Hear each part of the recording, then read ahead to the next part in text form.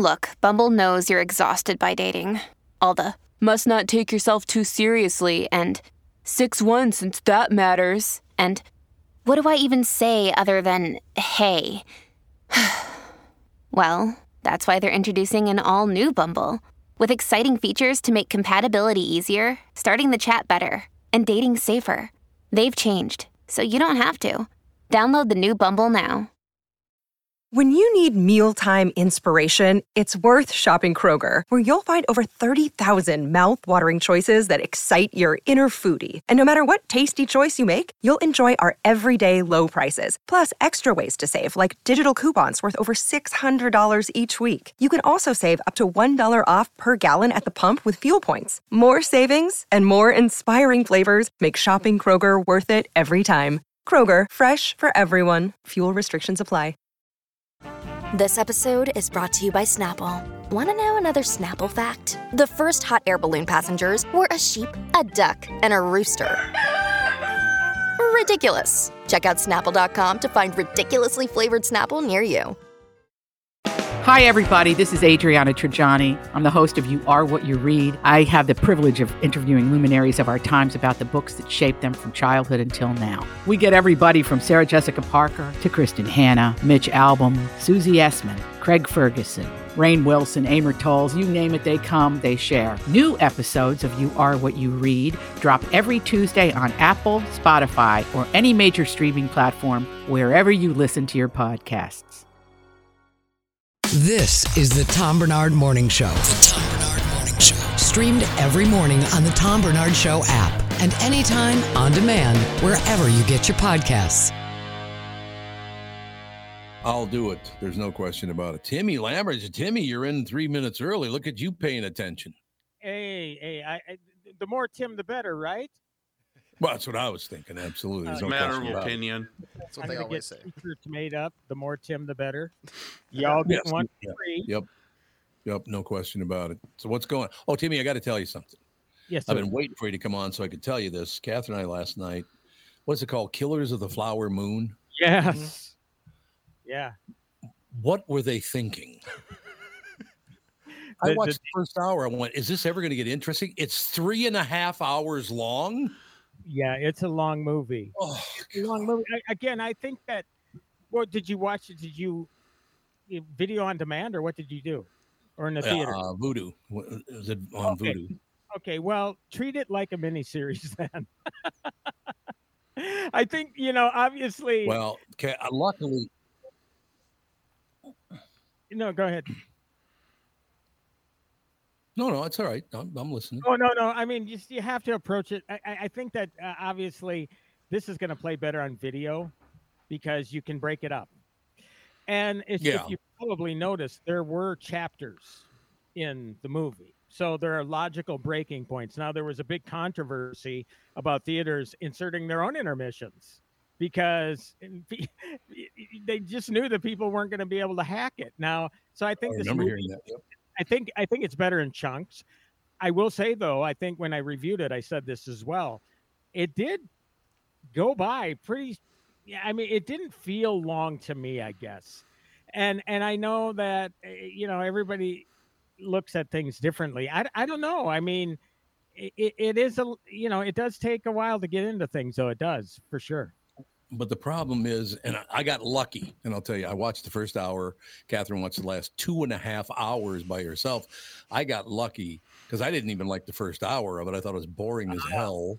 Really? And you could tell from within 10 minutes who the bad guys were. Oh, of course. You knew that De Niro was going to be a horrible human being. Yeah, that's true.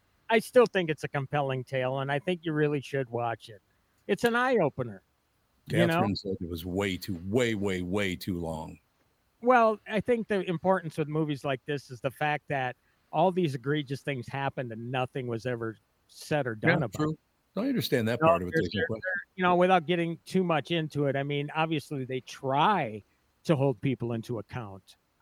But as far as a Scorsese movie is concerned, far from being my number one of his. I think Goodfellas probably is still up there. The Irishman is still up there. Mm-hmm. A Casino. I mean, those are all long movies as well. So, yeah, look, part of me doesn't have a problem with this because I like the fact that filmmakers with clout can still get things done, right? They don't have to necessarily have to do the crash, boom, bang, Scream Part 18 sort of movie. I mean, there are very, very few filmmakers now that can still just make the movies they want to make and make them as long as they want to make them. Whether we like it or not, that's something, that we can obviously debate. But I don't know. I like the fact that we got people like Scorsese around, or Scorsese, Sure. whatever. Everybody pronounces it differently. But Christopher Nolan's another guy. I can't wait till you try to watch Oppenheimer, though. I did watch Oppenheimer. I watched it. You did? Yep. What did you think of that? I thought it was good. I thought it was too long and put a lot of stuff in there. They added some things, though, that people have never heard before about Hiroshima, why they did what they did, for two very specific reasons. It was to scare Russia, and it was to pay them back for Pearl Harbor. Yeah. Because they had already surrendered. There was no need to bomb them like that, but they had to make a point, apparently. And spoiler, I guess, kind of, is Gary Oldman one of the best actors ever born? He is phenomenal. He shows up as Harry Truman.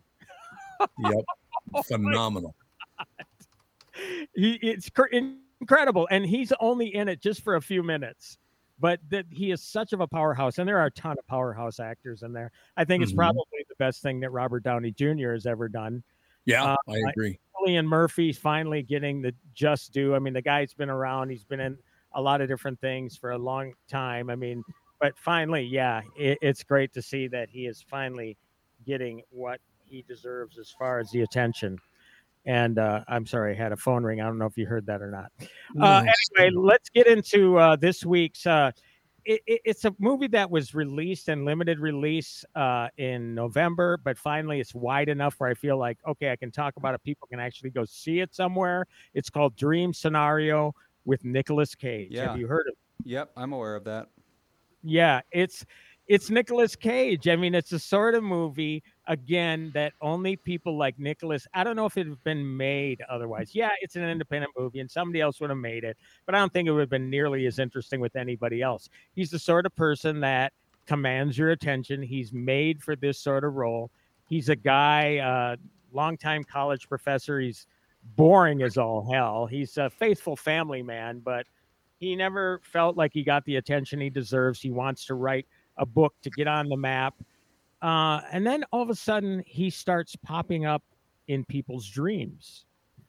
And all of a sudden he goes, quote unquote, viral.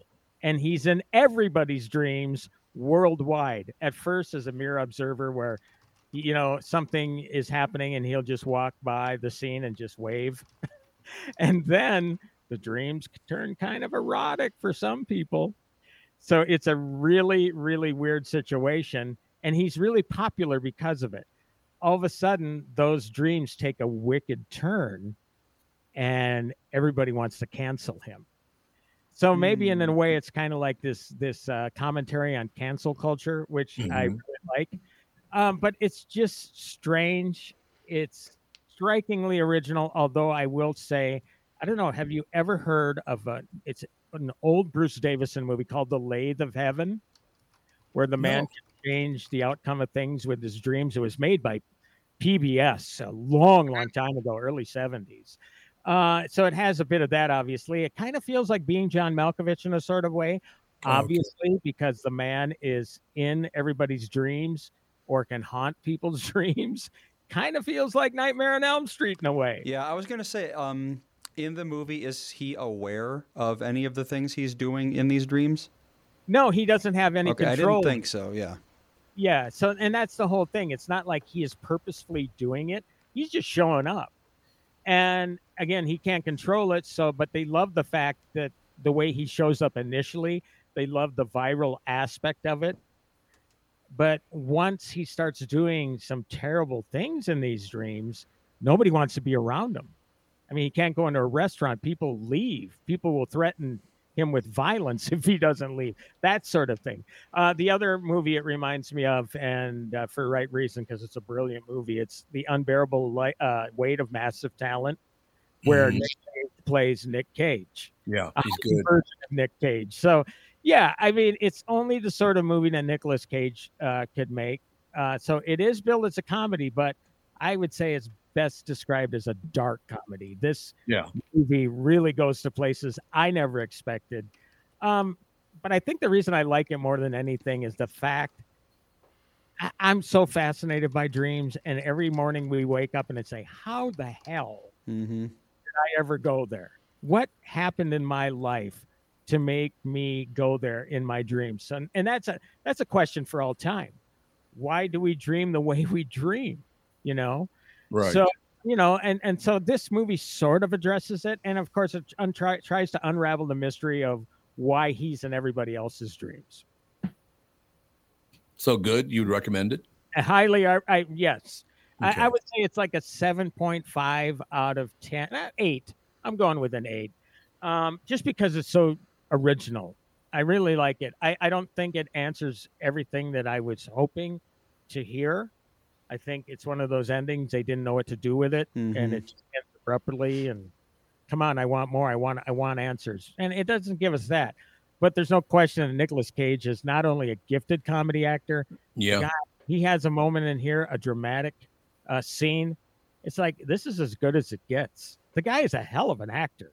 Yes, he is, and he doesn't get credit for as good as he is either. He must be a pain in the ass to work with. Well, I don't know about that. I mean, the guy does like 6-7 movies a year. Yeah. You know, yeah. I don't know why, you know, he does the movies he wants to do, which I think is great. He did that movie. I know you've seen this movie called The Old Way. Is it called The Western that he did earlier this year? Really good. Yep. Yeah. And then Renfield and he does everything. He's all over the map. And of course, he won his Oscar for Leaving Las Vegas. And I think he's going to get some attention for this particular film. Well, so isn't he done making movies now? He wants to focus more on TV from a headline that I saw. Yeah, well, and I didn't read that story, Tevin, but it's funny you brought that up. Yeah, he says he's got about 3 or 4 movies left in him. Huh. I didn't read the story. If he goes to TV, great. How old is he? He's not that old.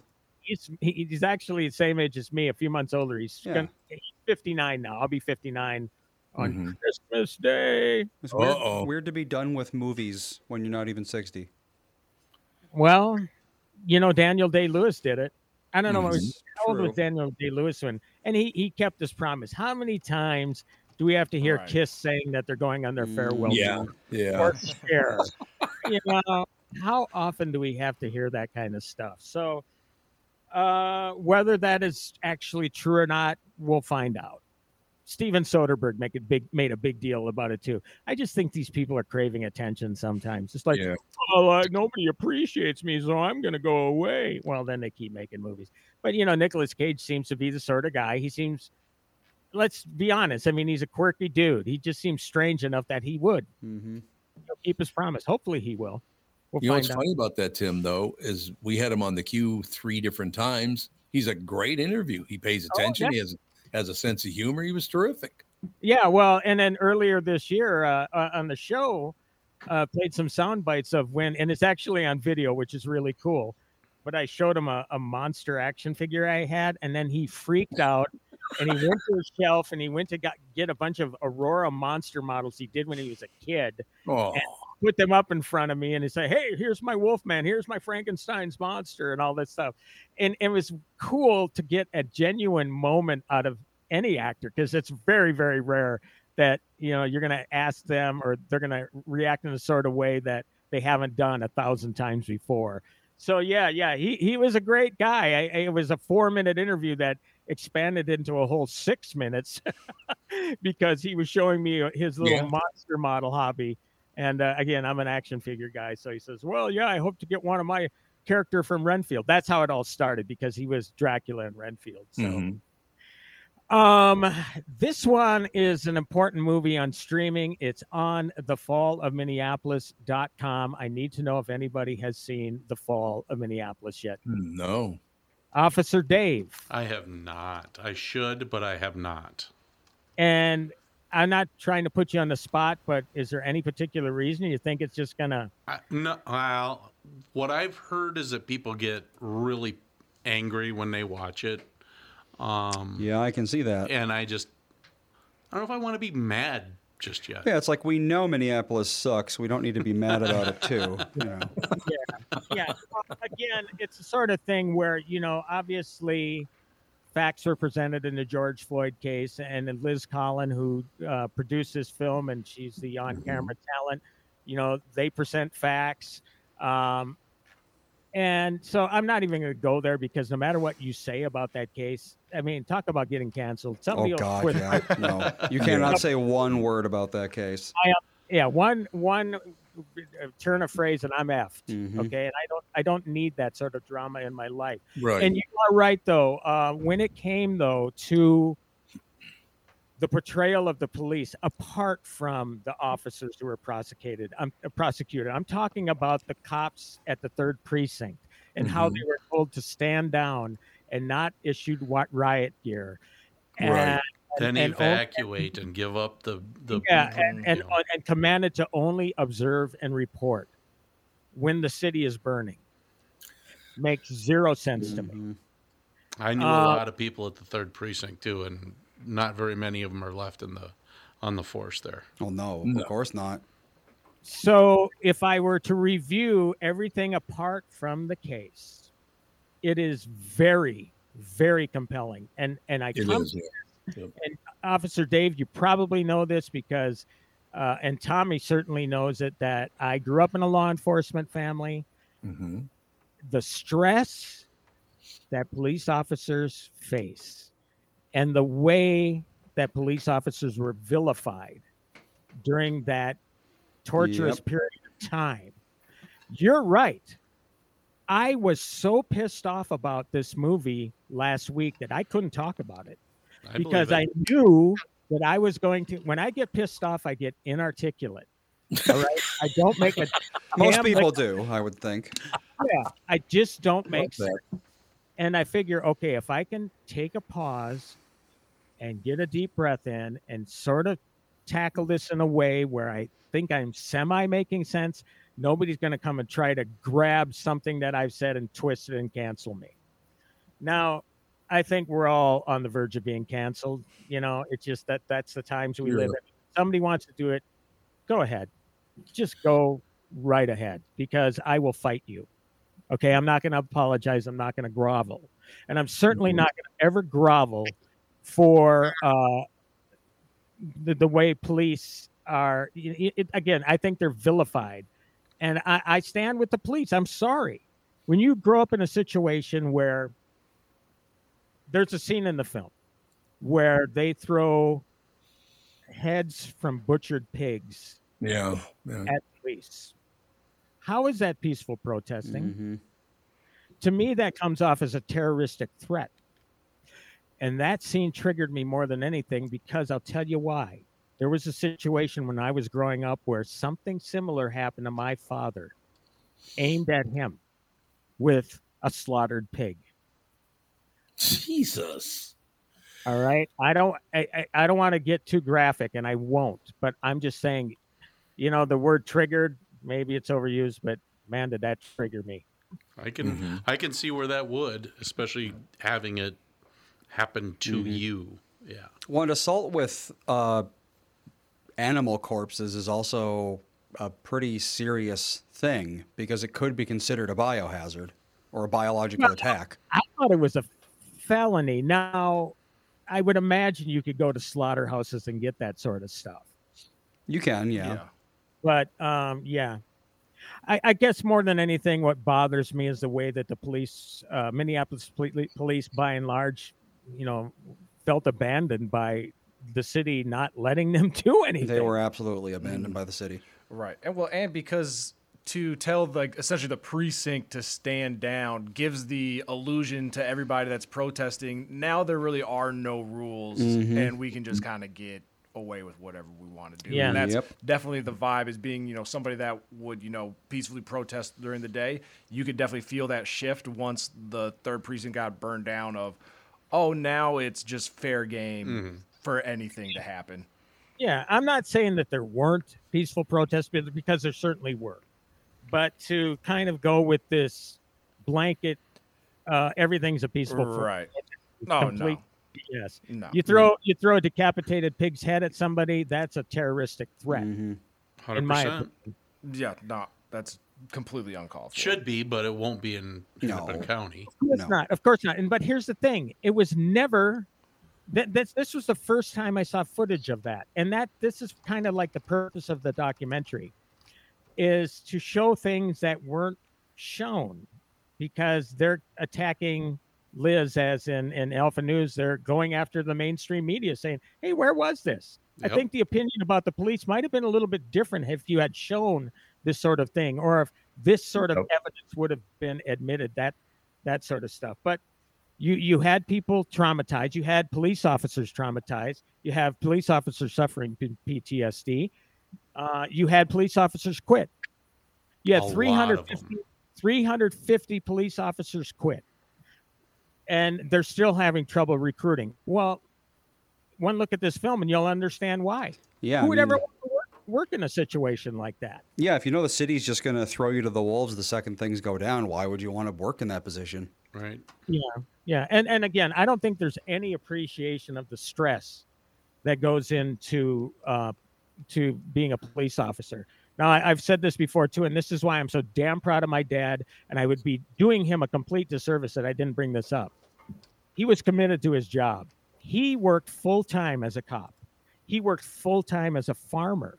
He worked on weekends just to keep our heads above water.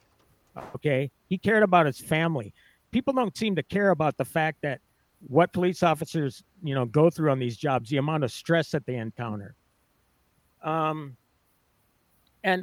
hopefully people will feel a little more compassion now if they take on this movie and they see that sort of thing. One other thing I want to bring up that he did, and again, you never hear it mentioned, is the fact that my father was on calls where he watched people literally die in front of him. And then he had to go and tell, like, say, for example, the parents of a teenager that their child was gone. And never coming home. It's the hardest thing in the world to do. I'm sure you've experienced it, Officer Dave. Mm-hmm. So that's just the sort of thing. It's like, where's the appreciation here?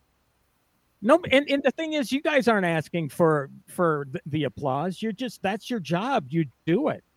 So more than anything, I want this movie to be seen because it makes you appreciate even more if you don't already have that sort of appreciation. And I know that you guys do, but it'll make you appreciate what law enforcement officers do even more. There you have it. I will say this. I have not seen the movie yet, and I will not watch the movie until everybody else has already seen it, so I can stop hearing their chirping. Liz Collins is a very good friend of mine. I've known her for quite some time. Her husband's a good friend of mine as well. Liz Collins is a very smart, very nice person. So I'm just absorbing all of that. She is a very good friend. I'm absorbing all of that and letting it all die down. And then I'm going to watch the movie so I won't have a slanted view of the movie. That's when I'm going to watch it. Well, I mean, it's a brave thing that they're doing, man. Oh, God, yes. It's obviously, look, she didn't do a damn thing. She was just doing her job. Yep. And people were signing this petition. Couldn't even get her damn name right. Fire Liz Collins. Oh, okay. These are the sort of people you're dealing with here. Yeah, you're absolutely right. They wanted to cancel her for doing nothing. Yep. All of a sudden, she comes out with this. That's a brave thing to do. So I commend her for that. And I forget what the director's name is. JC. I'm sorry, sir, but I appreciate the fact that you had the guts to do this, because in this day and age, man, I mean, people try to destroy your lives over something you might have said 40 years ago. So all of a sudden to come forth like that and to tell the story, the way that you see fit, the way that people need to hear it, then do it. I have a question for you. Have we gotten to the point now where we should have her? Because I didn't want to have her on as a guest when people were going after her, because I didn't want to talk to her about people attacking her. when that comes to an end, I would love to have Liz on to talk about it. I just don't want to talk to Liz about how people now hate her. She's one of the nicest people I've ever met. That's a fact. Very smart woman, very nice woman. So I'm just absorbing all this, letting it flow and whatever. And then when that calms down, we'll have her on and talk about the whole experience. Yeah. Well, she's certainly getting a lot of attention nationwide. I mean, Good. I've seen her on a number of different interviews online. Right away, people think this is a right-wing sort of thing, because she's on Fox News or whatever. And again, as you know, I don't bother with either side. No, This I don't either. is something that needs to be addressed, and you can't paint police officers, or any profession for that matter, but especially police officers, with a broad brush, that the way they have been painted by media outlets. So let's just be straight up about that, because negativity sells. Oh, it makes money. Negativity makes a lot of money, no doubt about it. But at the same time, they don't realize how much it's destroying people's lives. Oh, yeah, absolutely. Tim, do you know, how closely associated she is with Alpha News? Does she work with them regularly, or was it just something just for the documentary they picked it up?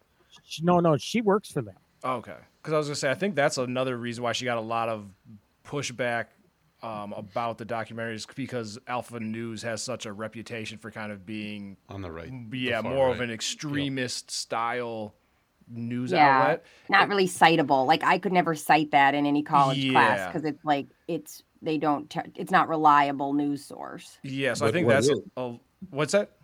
What is a reliable news source? Well, I mean, there's another great question. Could you tell? Yeah, exactly. But that's why I think she got a lot of pushback as well, because one, she's going against a narrative that the general public is kind of running with, and then on top of that, they're like, well, and it's Alpha News, and so it's definitely been an uphill battle for her. To say the least. I don't understand though. If there's Alpha News, and then although I will say that our local news does a pretty good job, but these other sites, my God, I am so tired of tuning into Fox and hearing how horrible CNN is, tuning into CNN, hearing how horrible Fox is. You're just, it's a little gang war that's making them a ton of money, and they're only doing it to make money. That's the only reason, ladies and gentlemen, they give a rat's ass about anything, is because they'll make money by playing a game. It's disgusting. Right. Well, I mean, if whether people want to trust what Liz does or not, whatever. I mean, I have the same freedom to not trust what the other people say. Right. This is a way of presenting both sides, as far as I'm concerned. That's a good point. Well, I have a question for you about that. There's Alpha News. I don't follow Alpha News, so it's very conservative. Yeah, it's they've been linked to a lot of extremist viewpoints. Yeah, so it's something that would pop up as a fake news source. Definitely. That was in the 2021s. That was a kind of a big problem when you would find sites. They kind of do it under the guise of this is a unbiased news source, and then it's backed by I think it's Republican Tea Party or something. It's got some alignment that's been linked with a bunch of different conspiracy theories. Well, okay, so I have a question for you. Why would I ever watch PBS? Because I actually have to pay for them to do that. They're using my public money, and they lie on that bullshit so often. It is unbelievable. It's paid for by viewers like you. They don't even hide it. They don't even hide the fact that you have to cough up and pay for that. So you got way far right, way far left. Right. But Minnesota's the kind of place they're going to pick one. And the ones who are calling Alpha News extremists are the way far left, and the way far right is calling PBS extremists. So it's all just blah blah blah. Yeah. Well, I will say, I mean, whatever they claim in this is backed up by documentation. Well, you're gonna in this particular case, in this documentary, people are gonna see. They're gonna want to see what they want to see, and they're gonna want to hear what they want to hear. It's cognitive dissonance. I know you've talked about this before, Tom. Yep. This documentary probably won't change a lot of minds if you're set in your ways. Yeah, I doubt that very few people are going to go into this with an open mind, or it might confirm what you might have suspected all along. So again, like I say, I mean, when it comes to the facts of the Floyd case, I'm staying out of it. No, because no matter what I believe, somebody's going to try to go after me. Right. Wasn't this heavily about George Floyd? I mean, everything I've read about it is like, sorry, 1 second. I was just finishing. Is that a lot of the bias was about the idea that the George Floyd thing, you know, I mean, they state his past record, they state all these things. And so it's like, I just don't know how you can take that piece out, Tim. Well, no, I'm not saying that you don't. What I'm saying is what I'm commenting on is the treatment of the police while the riot. Mm-hmm. I mean, that's my greatest concentration. Yes, it's ultimately tied to that. And that's the thing that pissed me off the most. Yeah. As far as the Floyd case and all that, you can say what you want to say on this side. You can say what you want to say on this side. You know what? Watching this documentary will give me the opportunity to say, I'll decide what I want to decide. I don't need anybody to spoon feed me any sort of answers. Tim, I have a question. Because when like this documentary first kind of came out and was making the rounds, all that I guess I all kind of ever heard of it was like essentially a documentary on proving why Derek Chauvin should be innocent. So to hear you say that it's more about kind of like the Minnesota's response to, you know, telling them to back down. So is it more like, I guess, what is the overall vibe of it? I mean, it does present evidence that would suggest that things were different than presented. Oh, okay. That's what I'll say. Again, I'm not commenting any further. Right. No, I was just trying. Yeah, I just wanted to figure out what I am saying, though, is that the thing that was the biggest problem that I had was the shocking treatment of the police during this time. I'm talking about the police apart from all of that. The people trying to do their job to protect the streets, to protect people, to protect the third precinct, everybody like that. Yeah. That's the part that I felt, you know what, I'm well within my means to comment on that because it's somewhat of a lived experience. I'll never know what it's like to be a police officer, but you know what, growing up in a police officer's family, knowing that your father was shot at, knowing that somebody came into your own family home to try to stab him to death, didn't work because my dad was one tough son of a bitch.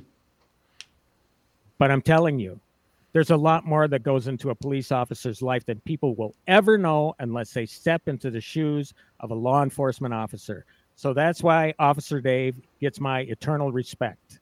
Okay? Thank you, Tim. Why Dave's colleagues get my eternal respect because I know what sort of hell these guys go through. My dad's friends, so many died so damn young. The stress killed them. The only reason my dad survived as long as he did was because he could come home and he could go out on a tractor and blow off that steam. That's why he lived till he was 87 years old. But most officers don't live that long. Damn it, Officer Dave, you better stick around for a few more years. I just hit 56 on Tuesday. We're working on it. All right, you're younger than me. Hey, I'm late. I got to go to a different deal. Again, watch the documentary. Just form your own opinions. That's the best I can do right now. So once you do see it, we can talk about it again. All right. Thanks a lot, Timmy. All right. Have a good day. See you. Tim Lammers, ladies and gentlemen. Let me ask you guys a question. If I say the following, does this make me horrible on both sides? You have Chauvin, you have George Floyd. Neither one of them should have done what they did. Well, there is something to be said for that, yeah. Neither one of them. No, it's definitely not a 100% one side or the other case. Otherwise, it wouldn't be as controversial as it is. Well, that's the thing. It's like people will be like, oh, well, you shouldn't be killed for using a counterfeit bill. And it's like, yeah, you shouldn't, but you might. So, don't do it. Depending on, it's like some bad things happen all the time, like massive overreactions to very minor infractions. And you have to take that into account because the world is an imperfect place and you don't always get what you should. Sometimes it's much more than you need. So a lot of people don't understand the side of the road is not the place to argue. That is also true. That is just so not the place to hash it out. That's what the court system is for. Yeah, you deal with it right there on the side of the street. You go with the program and everything goes smooth. And then you come out and you're exonerated in court or you're found guilty in court. That's what court is for. The side of the road is not the place to argue. Yeah, and I would push back gently and say that the police officers should also kind of have that same mindset in as well. This doesn't have to be this counterfeit bill isn't the reason that I should potentially kill somebody. Yep. And I think that a lot of things to walk away with is like Dave and I know like what we're taught. Like I've been taught crowd control, and we know like that it takes a lot from a person. It takes a lot, and not everyone has it. And Derek Chauvin shows us that not everybody can do the job. And like to say that the people who would be the most disappointed and disgusted would probably people in the military and in, the officers. Like there's just something to be said that like not everybody can do the job, and he couldn't. Is it true that the coroner's report says that he did not kill him, that he died of a drug overdose? One did, one didn't. There were two different autopsies. One of them was through the state, I think, and one of them was through the family. Well, don't you think it's a weird coincidence that a man was on his neck and then he died that day? Don't ask me my opinion. I'm not a doctor. All I'm telling you is what I've read, that he didn't. I'm not defending Derek Chauvin. He should not have done what he did. I'm not defending anybody. None of these people should have done what they did. But there is a side that said he did not kill him. I don't know. I don't really have an opinion about it. Even if he didn't kill him, he didn't help try to save him. I agree. That's exactly what I'm saying. He should not have done what he did. There's no question about it. It is interesting that he didn't administer. Well, do cops always have Narcan on hand? It depends. A bigger city like Minneapolis, they may not. Okay. I carried Narcan as soon as it became widely used. Yeah. We were given Narcan, kept it in our med bag, ready to go. Yeah, because that's like if someone is acting erratic and then he stops breathing, you'd think Narcan would be like, the go-to thing. It's like, oh, he's probably overdosing on fentanyl like half the population of the world apparently is these days. Tom. So here, have some Narcan, and hey, if that helps, it helps. And if it doesn't, as far as I know, there are no major side effects to giving Narcan to someone who's not. No, I think it's a receptor blocker. So I think it is. it's fine. It is. Yes. The only problem. Go ahead, Britt. I get this, Tom. I saw Narcan sold at Target the other day. Oh my God! They're selling it now. Yes. How crazy! Yeah, I mean, it's a good idea, but it's like also just like wow. The fact that we need that is very sad. Yes. Yeah. I would agree. So let me close with this because I really am not taking any sides in this because I wasn't there. As Andy pointed out, there were two different coroner's reports. It just makes me sad that any of this stuff ever happens anyway. Because I got to be honest with you, if I was with somebody and they tried to pass a bill or whatever, the last thing I would allow my friend to do is confront the police about it because the police are going to confirm. It's way too dangerous. I'm not taking sides here.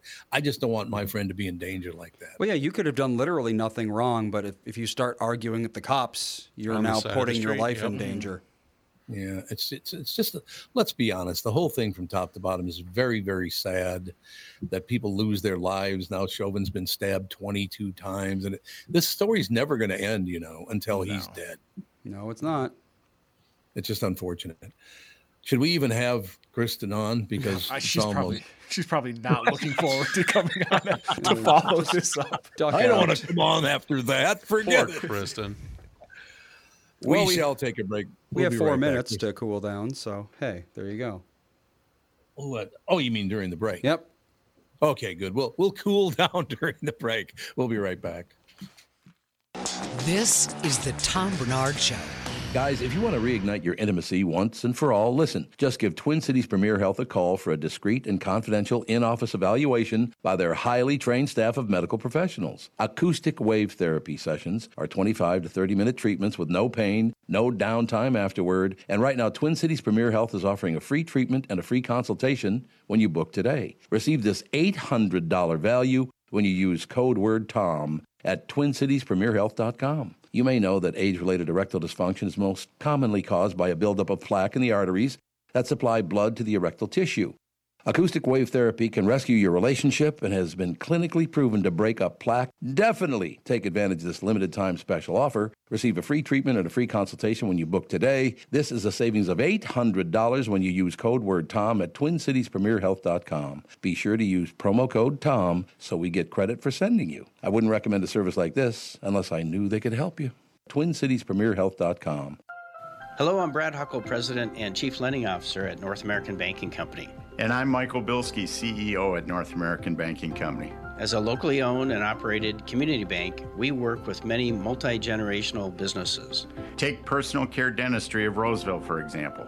Dr. Walter Hunt, also known as Painless to me, has been a longtime customer of the bank since we opened the bank in 1998. When his son Kyle was ready to join the practice, they wanted to expand quickly. With their additional space and equipment, they now are able to see more patients each day while providing the same level of care and service. Okay, guys, I'll take it from here. If you run a family business or any kind of business for that matter, you should be banking with Brad and Mike over at North American Banking Company. Every time I deal with them or their team, I know I'm working with experienced professional bankers. So why not bank with my banker? North American Banking Company, a better banking experience, member FDIC, equal housing lender. This is Bob Sansevier, and I want to tell you about Dave Bialke from Bialke Law. Dave represented my wife, Mary, when she had a significant workplace injury. She was very happy with the job Dave did. If you have a work-related injury and have Dave represent you, I'm betting you'll be happy too. Dave is a down-to-earth guy. He grew up in northern Minnesota, rides a Harley, and worked various jobs doing concrete, electrical, plumbing, roofing, and carpentry work. Dave works for people with work-related injuries. If you work construction, or anywhere for that matter, and you're hurt or even just hurting, you should talk to Dave. Let's face it, our bodies wear out. If your body is worn out from work, if your knees or back or shoulders hurt from things you do at work, do what Mary did. Call Dave and talk to him about it at Bialke Law to set up a free initial consultation. The number to call is 763-571-2410. That's 763-571-2410. Or visit bialkelaw.com. That's BIALKE law.com. I'm so happy to welcome back our longtime friend, Sabre Plumbing, Heating, and Air Conditioning, to the show. I've known Steve, the owner, for many years, and I completely trust Sabre to keep my house comfortable. Why? Sabre does everything the right way, and they always put the customer first. I love the team at Sabre because their service experts are experienced NATE certified technicians, not salespeople. Their pricing is completely upfront, and they fix only what needs to be fixed, nothing more. Sabre is dedicated to giving customers what they need, when they need it, at the fair price, keeping your family safe and comfortable without breaking the bank. Give Sabre Heating and Air Conditioning a try. I know they'll take care of you just like they've taken care of me and my family. Whether you need a new Bryant furnace or air conditioner replaced, or just simply need a service call to get you going again, go to saberheating.com. That's SABRE heating.com. Sabre and Bryant. Whatever it takes. All these crazy alien stories can't be true, can they? Hey, it's Stephen Diener, host of the Unidentified Alien Podcast. And whether you're new to the conversation or have been looking into it for years, you need to check out the fastest growing alien show out there, the Unidentified Alien Podcast, or UAP for short. There's a crazy amount of alien encounter stories out there from all over the world. And the beauty of it is that I bring them all to you and let you decide what you believe. Download and subscribe to UAP on any of the major podcasting platforms. And you can also find it on UAPpodcast.com. This is the Tom Barnard Morning Show podcast. We'll take care of it. Kristyn, I'm sorry you couldn't be here for the entire half hour where they depressed the shit out of me. I'm depressed. I heard some of it. Oh my God, it was depressing. I mean, you can't come out of that story without being depressed as hell. I don't care if you take a side, you can't. I haven't taken a side in it, but my God, that was depressing. Thanks a lot for that. Do we have Tim to thank for that? Can we blame him? Yes, we do. 1,000%. Yep. Yeah, a movie that's like not new, he decided to review. So, yeah. Merry Christmas and Happy Hanukkah to all. Yeah. Yeah, I really wish that human beings would not do the things they do. I really just wish it would stop. But it never will. So let's just move on with what's happening in Hollywood, Kristyn Burt. What's happening in Hollywood? You know what? I think that this news just kind of came out. I know that they've been working on it, but the Senate has finally introduced a bill which is intended to reform the live event ticketing system. It's called Fans First. And thank goodness, because it's really been a problem between Bruce Springsteen, Taylor Swift, Beyonce. We've seen this, but it's going to require more ticket sales transparency, allowing like ticket sellers and resellers will have to disclose a lot of information, like the cost of the ticket, all of the fees, a breakdown of that cost, and very clear terms of the purchase, where they're sitting, and whether they're getting it. And I think this one's super important, whether you're getting it from the actual like Ticketmaster itself, or whether you're getting it as a secondary reseller, because a lot of people thought, oh, I'm getting this from Ticketmaster. And then they show up to the venue and they're like, wait a minute, this isn't even a real ticket, but they, were impersonating Ticketmaster. I saw that a lot happening over the Taylor Swift situation this summer. Yep. Can they get rid of the fees in general, or put a cap on the amount? Because when I buy a $5 ticket to the Twins, I shouldn't have to pay $20 per ticket in fees to get into the game. Are we going to address that at all? No, because there's a lot of taxes and things like that go into it. I mean, take a look.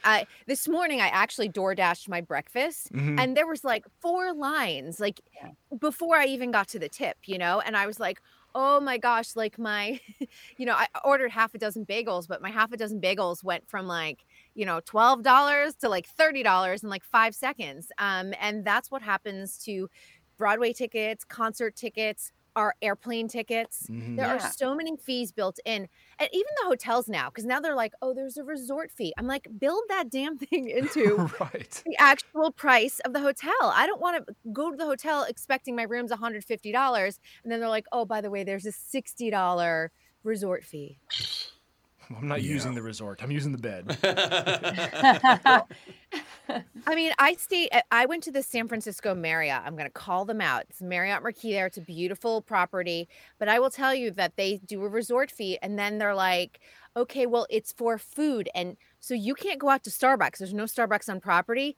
But if you don't pay this like $25 like fee, you just lose it. So you've paid them $25 for nothing, because they want you to like buy food and things like that. And of course, like one drink and one bagel on premise is like $26. So you're already giving them more money. You know what I'm saying? They're just trying to get you to spend on the premises instead of like going outside the property. Days in, here we come.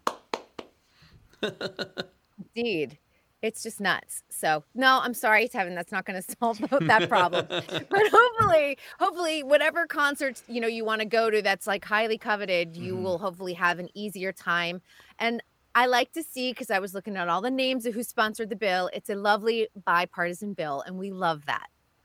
Bipartisan? How is it even possible? Is that? I mean, hey, you know what? Jesus. Republicans and Democrats love Bruce Springsteen and Taylor Swift, so I'm here for it. So there you go. There's the answer right there. We solved all of America's problems. We come together through music and arts, and that's great. Kristyn, I'm telling you, as a centrist, I'm sick to death of the battle between the far left and the far right. It drives me nuts. It's like, you're not representing actual people. You're extremist assholes. Well, they are. You get too. I like Democrats and I like Republicans. I do not like extremists on either side. Well, the good news is that you can go see Bruce Springsteen or Taylor Swift without thinking about politics, hopefully. I wouldn't waste a minute on either one of them. So there you go. Oh! Is Bruce Springsteen the one who did that incredibly horrible cover of Santa Claus is Coming to Town? Yep. Oh, God. He's the worst thing I've ever heard. And isn't his big song like American Girl or something like that? American Girl? No, that's Tom Petty. Oh, okay, never mind. I honestly don't know the difference. I don't know the difference either, to be honest. Tevin, how do you not know like Born to Run or Born there in we the go. USA? Born in the USA. That's the song I was thinking of. Born in the USA. I know Born in the USA. Baby, I was born to run. And you know what? My favorite, this is so like a weird non sequitur. My very favorite opening to the Primetime Emmys, and this is going back a ways, Jimmy Fallon hosted, and he sang Born to Run, and they ran all through like LA Live. It was when Glee was still on the air, but they kept like picking people up along the way. Like John Hamm was singing and dancing. It was really fun, actually, just to kind of see the behind the scenes at the Emmys and just do a really big, quick opening and then get to the show. I loved it. That's good. See, now that sounds like a good time. And I thought Born to Run was phenomenal. I thought it was a terrific song. It's just the stuff afterward. I don't know. I like guys who can sing. There's not a lot of those. Well, there's a lot of guys who can't sing. I mean, there's plenty of them out there.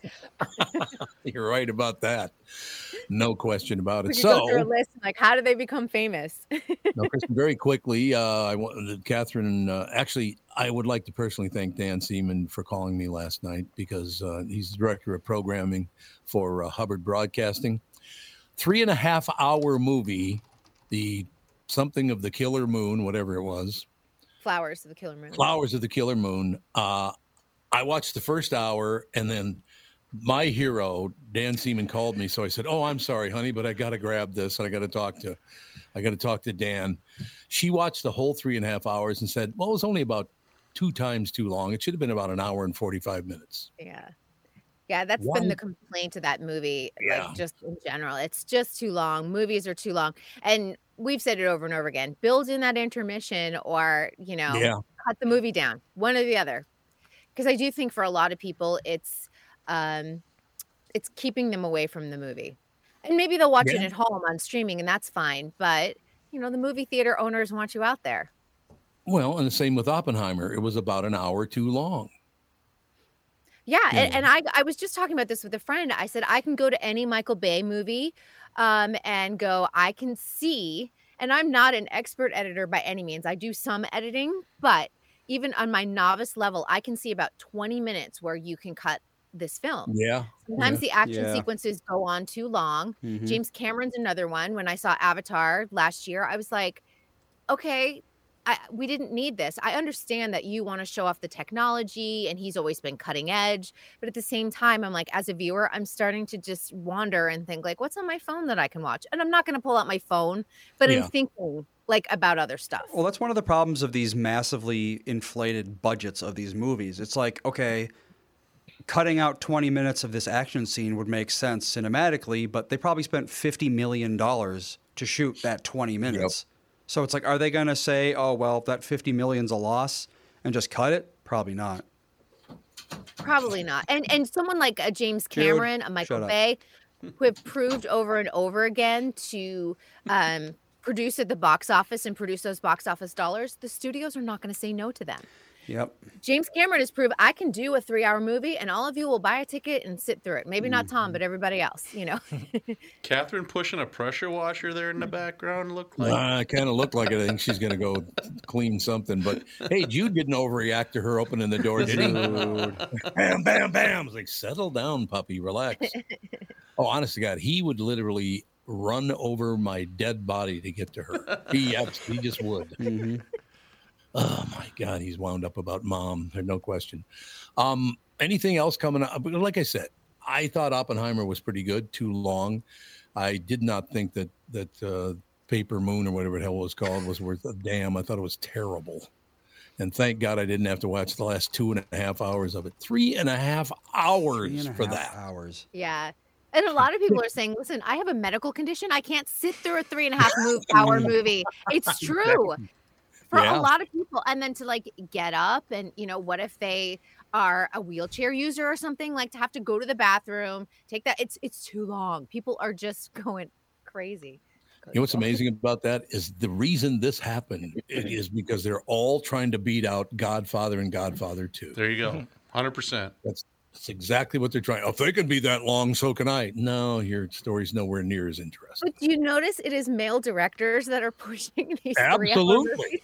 It's not because for females, like their Roman Empire is not Godfather, Right. That's exactly right. Yeah. It's a very good point because that's what they're all trying to. I can make a movie longer and better than The Godfather. No, you can't. Sorry. First of all, Marlon Brando's dead, so you got nowhere to go. Right?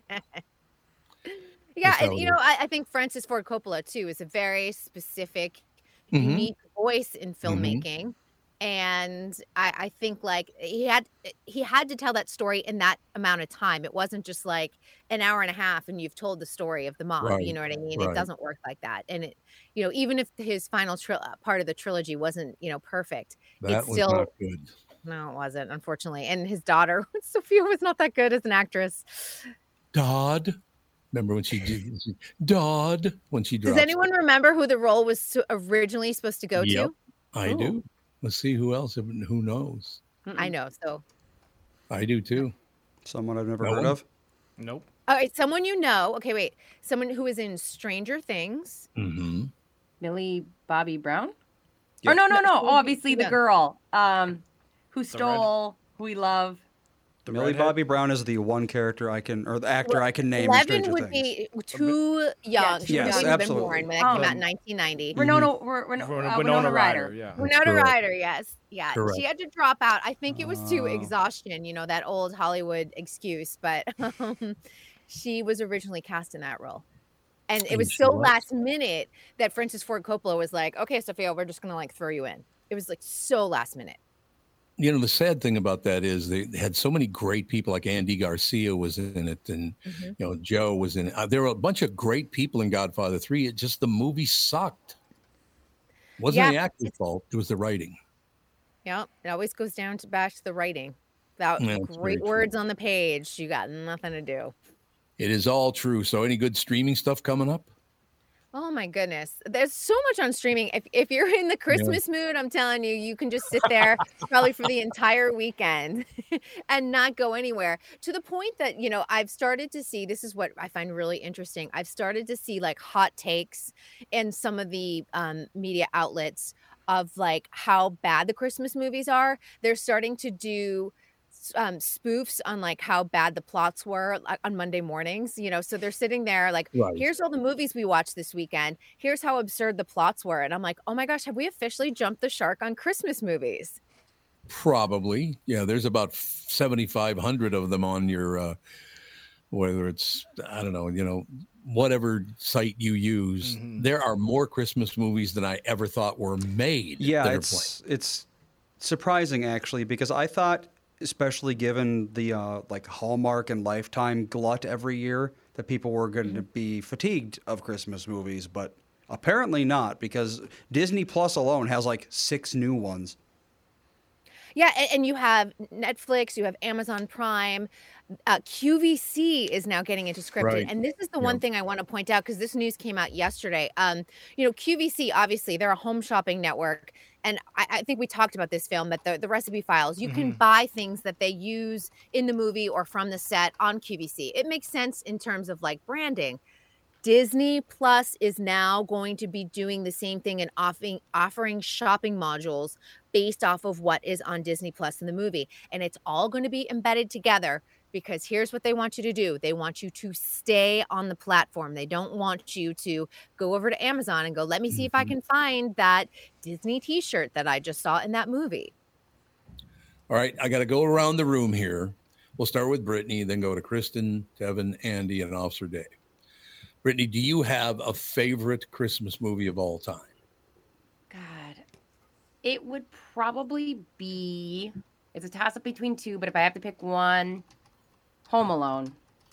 Very good movie. Kristyn. Miracle on 34th Street with Natalie Wood. Oh, very good. Tevin?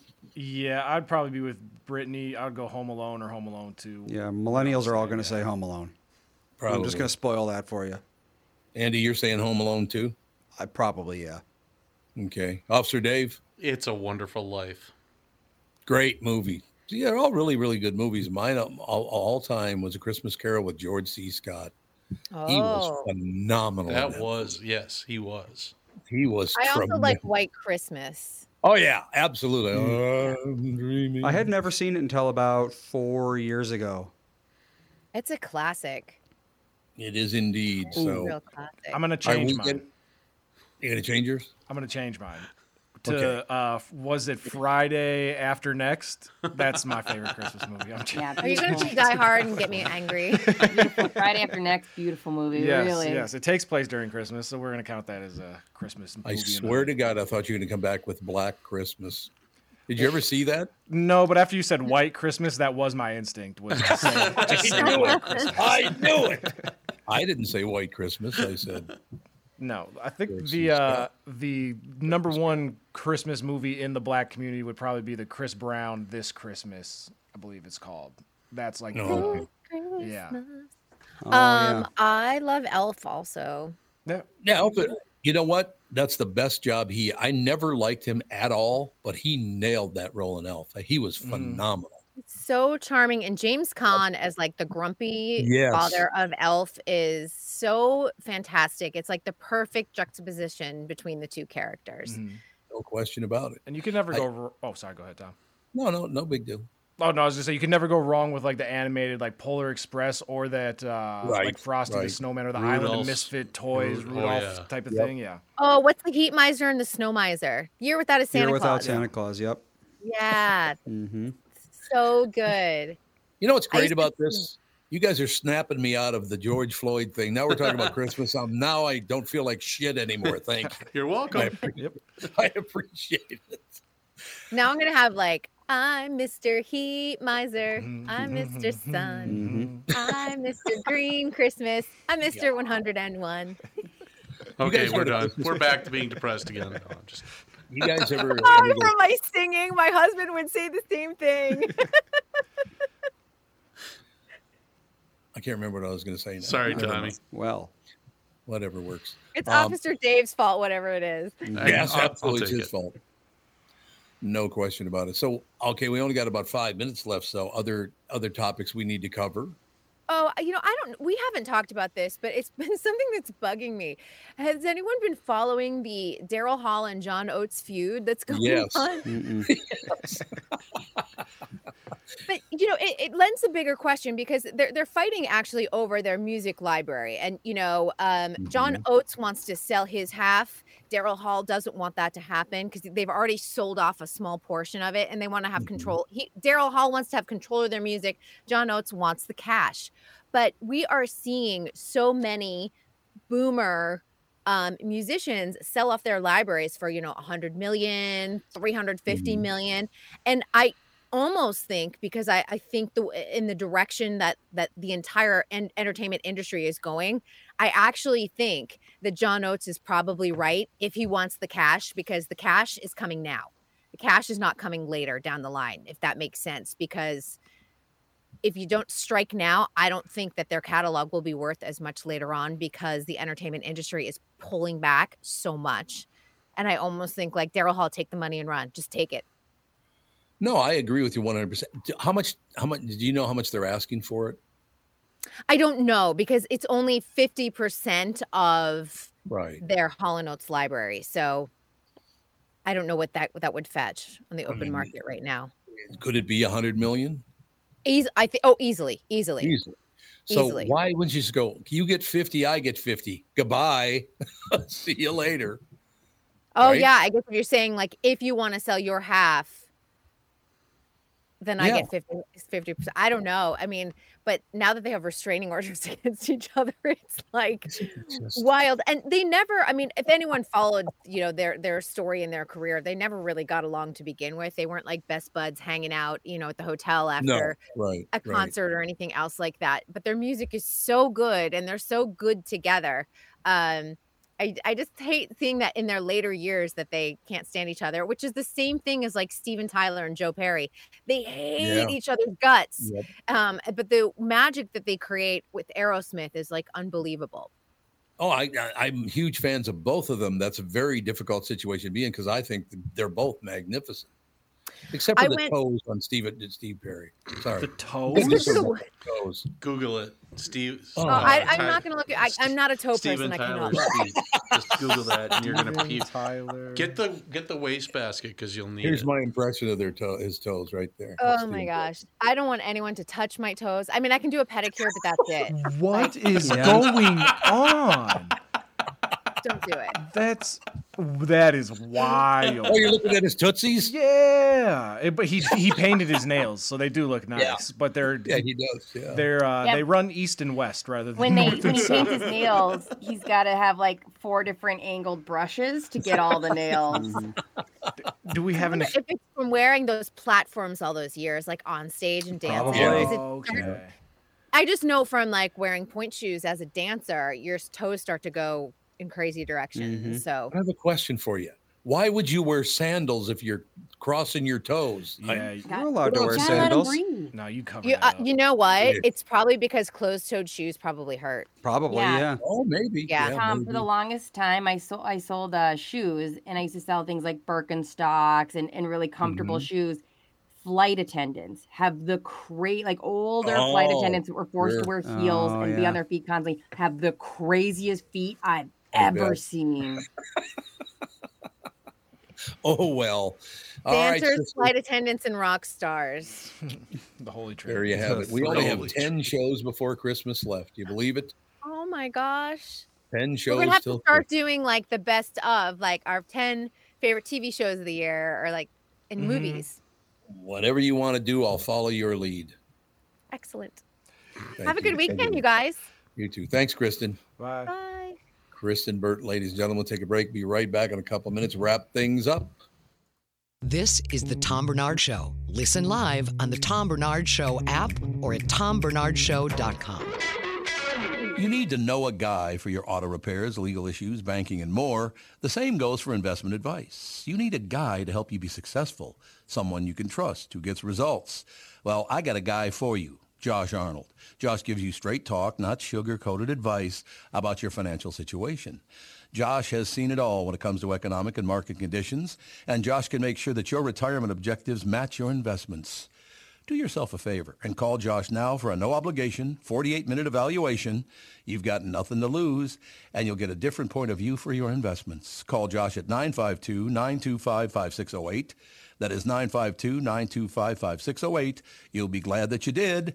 And tell him his guy, Tom, sent you. Investment services offered by Josh Arnold Investment Consultant, LLC, a security investment advisor. Past performance is no guarantee of future results. All investments involve risk. All comments and opinions are Josh Arnold's and do not constitute investment advice. Tom Barnard is a paid endorser. Tom here, and I want to discuss a partnership that has been wonderful in my life, Zero Res Carpet Care. Very good friends of mine. Nothing is better to someone with a family than having a completely clean home. Your carpet is the biggest filter in your house. If you want to talk about pet dander or foot traffic, dirt from the outside, they all eventually reside in your carpet. So, Zero Res Carpet Care. Listen, around the holidays, you need to contact ZeroResMinnesota.com or call 952-ZEROREZ. That's 952-ZERO-RES. They clean your home with their electrolyzed pH-elevated water that doesn't use chemicals or soaps that smell like a janitor's closet like other cleaning services. How about a Tom Barnard deal? Well, here it is. Get 3 rooms, zero-resified, starting at $129, and don't forget your air ducts. Mention me, and they'll discount your air vents by $75 too. This is for the entire month, so call them right now, 952-0-RES, backward or forwarded, spells the same, or book online, ZeroResMinnesota.com. If it's available, ask for them to come to your place in the Tom Barnard named service truck. What an honor that was, by the way. Just mention me by name and get the special deal to get your home clean and your heart happy.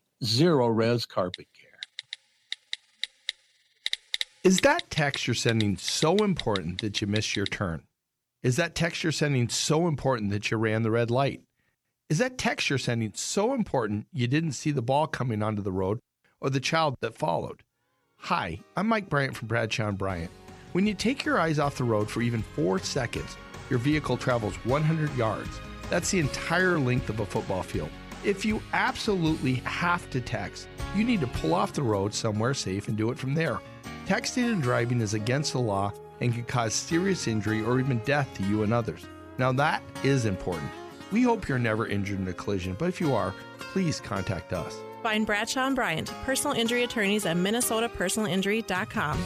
Going farther with Mike Bryant on your side, seeking justice for the injured. Bradshaw & Bryant. The new Tom Barnard Show is proud to have partners like Bradshaw & Bryant, MyPillow, and North American Banking Company founder, chairman, and president, Mike Bilski. I've advertised on Tom's show for years, and the reason is simple. My business is recognized because of the ads, and that recognition has created growth. What business doesn't want to grow?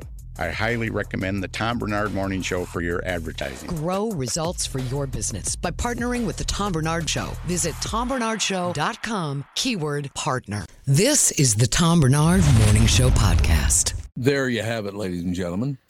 Google is catching heat for how it answers a common question parents get asked this time of the year. It's about a famous man and how genuine he is.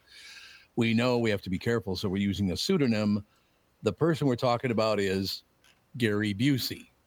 But you understand the reference to Gary Busey and who they're really talking about, which we don't want to say who they're really talking about. Is he real or not? Got it. Yep. Why Gary Busey? Why not like Tim Allen? That could someone be Tim who's Allen. like connected to the, I don't know. Ixnay, don't say the name. If you Google, is Gary Busey real? Again, the first thing Google tell you is he's not. That's despite the fact that they've been welcoming Gary into our homes for decades, and he's beloved. You may even run into him at the mall this month. Some parents want Google to change the answer. It spits out at the top of the page when you ask about Gary. They just don't think it should be the first thing you see. By the way, a solid number of us have no problem admitting Gary is a genuine individual. In a recent poll, 21% of American adults said they believe in Gary Busey. Why is this even a problem? Do you guys understand this at all?